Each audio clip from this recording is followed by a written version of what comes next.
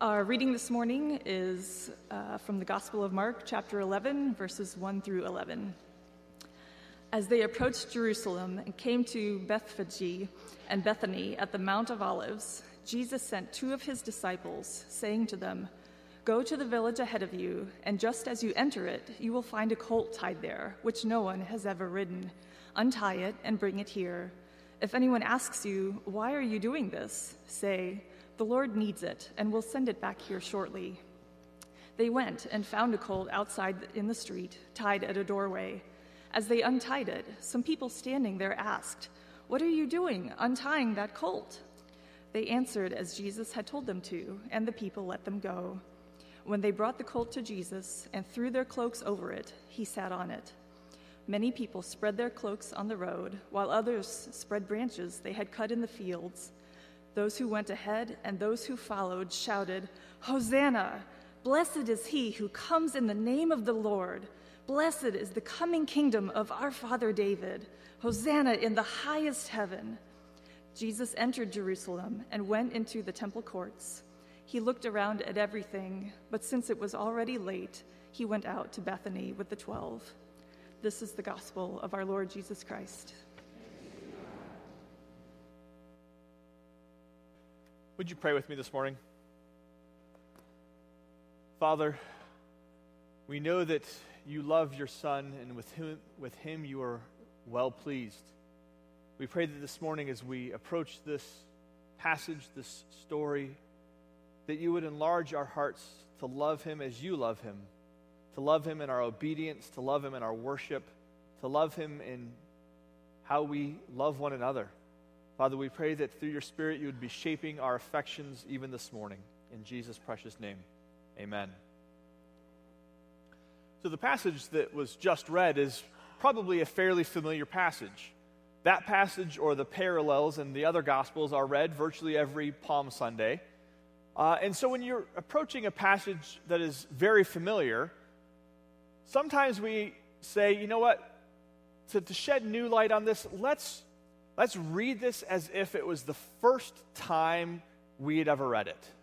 Let's put ourselves in the shoes, the sandals of first century recipients of this book who maybe didn't know anything about the story of Jesus, and ask what kind of things they would be noticing, what questions would they be asking.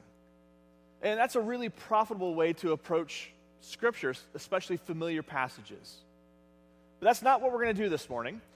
I'm going to take a different approach. Have you ever read a book or maybe seen a movie that had a really good surprise ending? Maybe a plot twist at the end. And you get to it and you're like, whoa. And now you want to rewatch the movie to pick up all the things that you missed along the way. One of my favorite movies is like that. It's called The Usual Suspects.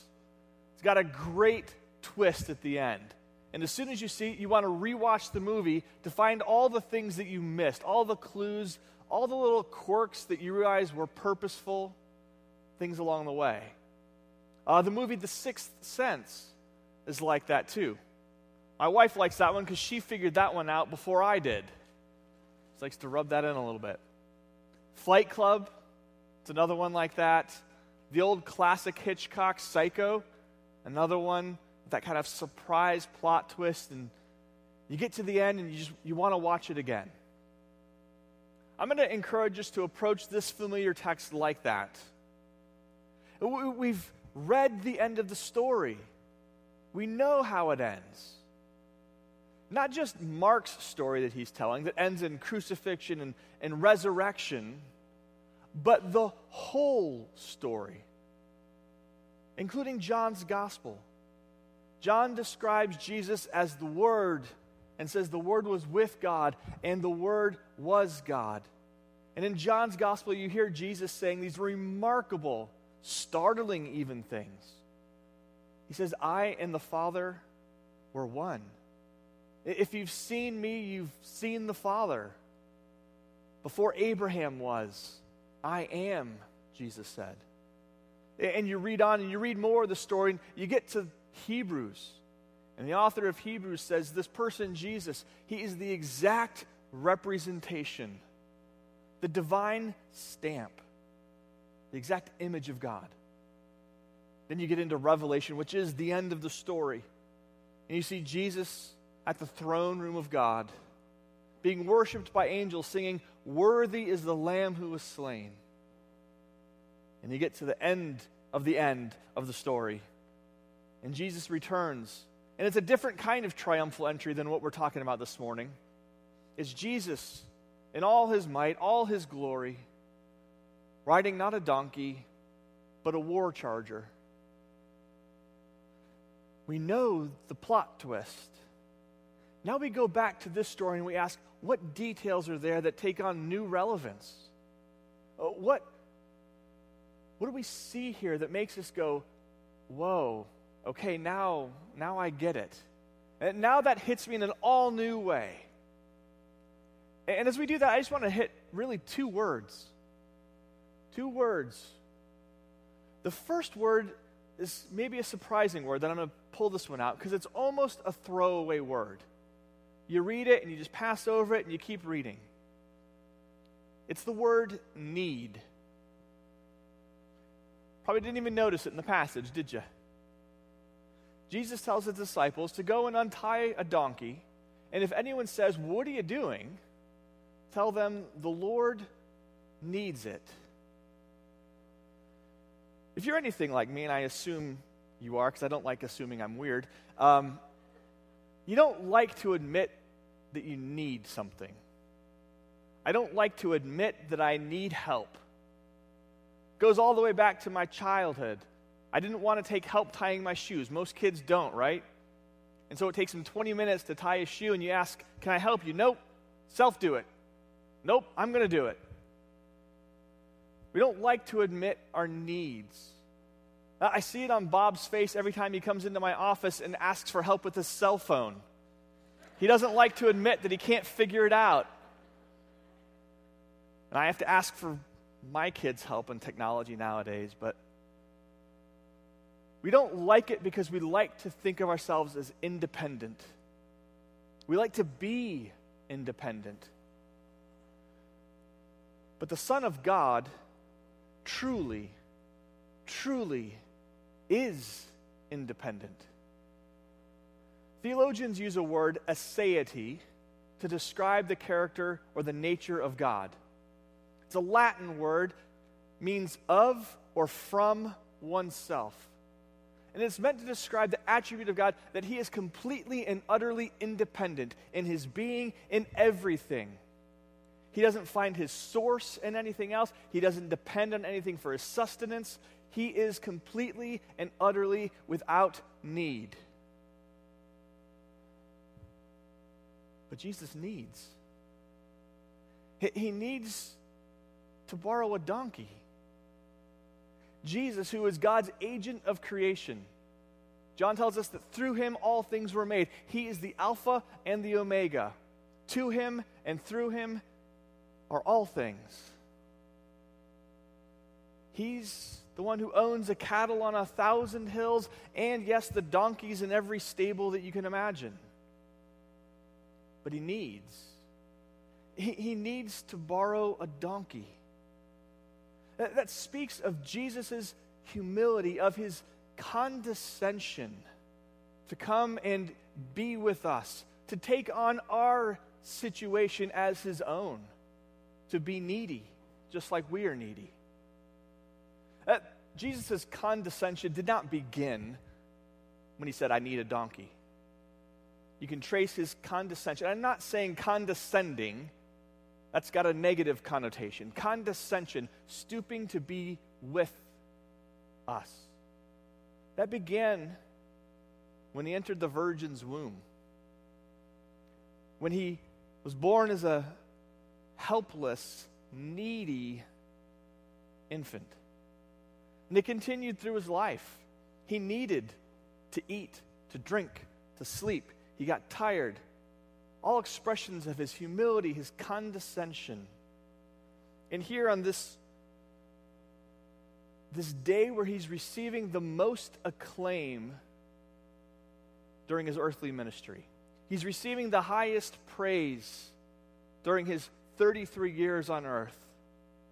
it's an expression still of infinite condescension.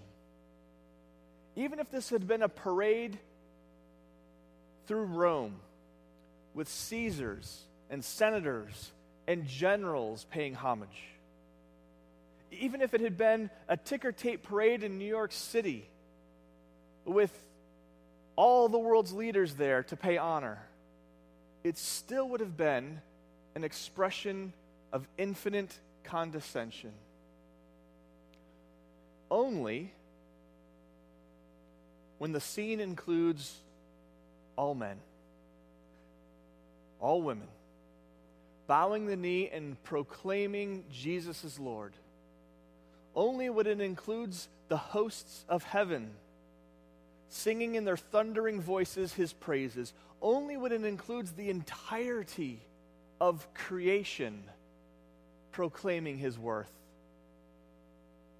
does it match his glory and his majesty. Now, don't understand me. I'm not saying Jesus didn't accept the worship. I'm saying he accepted it, and it's an expression of his condescension, his coming to be with us where we are. We often think, and rightfully so, of our praises ascending to heaven, ascending to God. And they do. But God stoops. The Son stoops to receive them in humility.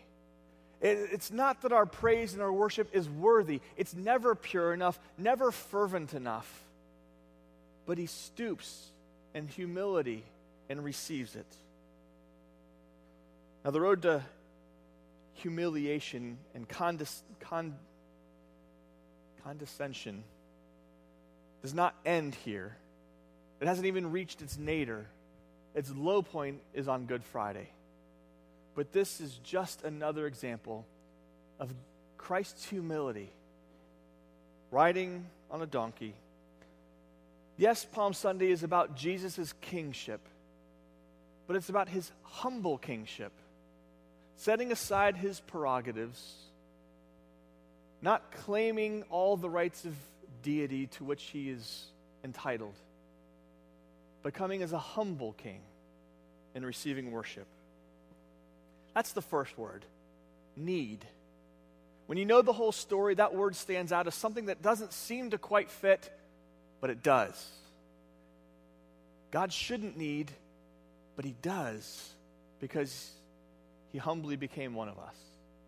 The second word stands out. I think most of us pick the second word out as an important word in this passage, and it's the word Hosanna.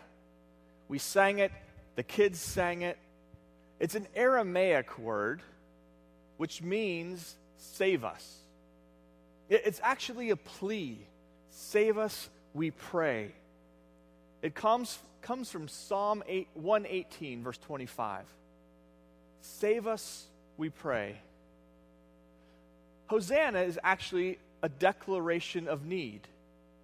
It's not Jesus' need for the donkey. Now it's our need. And it is a universal need. Hearts ache. And there's this cry in our hearts, in every heart. Save us, we pray. Sometimes it gets suppressed and pushed down. Other times it gets expressed in various ways. I love Bloomington. I love the diversity of this town. When my wife and I lived in Chicago, we lived in an apartment building that had 6 apartments. And there was us and a Korean family, a Mexican family, a Russian family, and a 95-year-old lady from Sicily. It was so great, the diversity there. Now, the smells in the hallway when everyone was cooking got a little wonky, but we loved the diversity. Then we moved to small town in Pennsylvania where diversity meant, are you Italian or Polish? And then we come to Bloomington. And I love especially the food on 4th Street and the expressions of diversity. And I love the colors and I love the different language. It's exciting. intriguing. All these differences. But there's common things that connect us all. And one of them is this cry, save us. Save us, we pray. Again, some express it in different ways. They look at a relationship and they might say, save me, I pray. Not understanding that the person they're looking to for salvation is just as needy as they are and cannot provide it. Others look to wealth and say, wealth, save me. Not realizing that the security wealth provides is simply a mirage and cannot save. Some cultures look to education to save. Others to powerful armies, or to technology, or to charismatic leaders, or to better policies. Other religions look to the self and purports to equip you to climb out on your own, or purports to give you the skills necessary to escape cycles of desire which lead to pain and suffering. What we're missing so often is that salvation has to come from outside of ourselves. We need someone outside of our situation to save us. I'm in a book group, and right now we're reading a novel about the Underground Railroad. It's a painful book to read, but it's good. When you put yourself in the situation of the slaves in the Deep South, you realize they needed salvation that came from outside of themselves. They weren't in a position to free themselves. They needed the help of those who ran the Underground Railroad. Our situation is even more desperate than that, because we can't make it to a house of refuge on our own. We need a Savior who will come to where we are at and break the shackles and pick us up and carry us to the place of refuge. We need salvation that is outside of ourselves. Not just salvation from armies or bad policies, but salvation from sin and guilt and shame and even the wrath of God. Jesus is just that kind of Savior. Uniquely equipped to be where we are, to know the need, but still mighty God who can save. If you haven't read Pilgrim's Progress, there's still time to jump in on that. You can get the first part of the book read at least. In the second part of the book, there's a scene, a part of the story, where Prudence, one of the characters, is catechizing Christiana's child, Joseph. Catechizing is not as painful as it sounds. It just means instruction. And she asks, why is it that we have to look to God to be saved? And Joseph says, sin is so great and mighty a tyrant that no one can pull us out of its clutches but God. Jesus is God, pulling us out of sin's clutches. The one who needed to borrow a donkey is the Savior that we need to save us and to restore all things. It's not just a partial salvation. It's a cosmic salvation that Jesus brings. Hosanna, save us, we pray. Have you ever wondered why that word doesn't get translated? I mean, it's an Aramaic word right in the middle of a whole bunch of English words. Why didn't they just translate that as save us, we pray? Well, because by the time of the first century, when this crowd is singing this praise, it had become a liturgical word that was simply an expression of praise and worship. Kind of like hallelujah. or even amen. It had taken on a meaning of praise and worship. It was liturgical. Have any of you ever seen those old video clips of early rock stars? Elvis, the Beatles, the Rolling Stones. Maybe some of you were actually at some of those concerts and you were the crying, adoring women in the front row. And they look at them and you're like, that is so weird. I don't get that. But we have a habit of offering undue veneration to musicians, to athletes, to political leaders. Veneration that borders on outright worship at times. When the Pharisees witnessed this scene, the crowd singing, Hosanna, Hosanna in the highest, they told Jesus, stop them, rebuke them. Some suggest that they did that because they were afraid of Rome, and that this scene, they are, after all, declaring Jesus to be king. They were afraid that was going to cause an uproar, and Rome was going to come kind of crashing down on them. And there's probably something to that line of reasoning. But I think they were just offended. They were offended that this kind of worship was being offered to Jesus, a man. It seemed like idolatry. And if we didn't know the whole story, we would say, yeah, maybe it was. But we know Jesus is God incarnate. This wasn't inappropriate idolatry. This was the most appropriate thing that they could have done.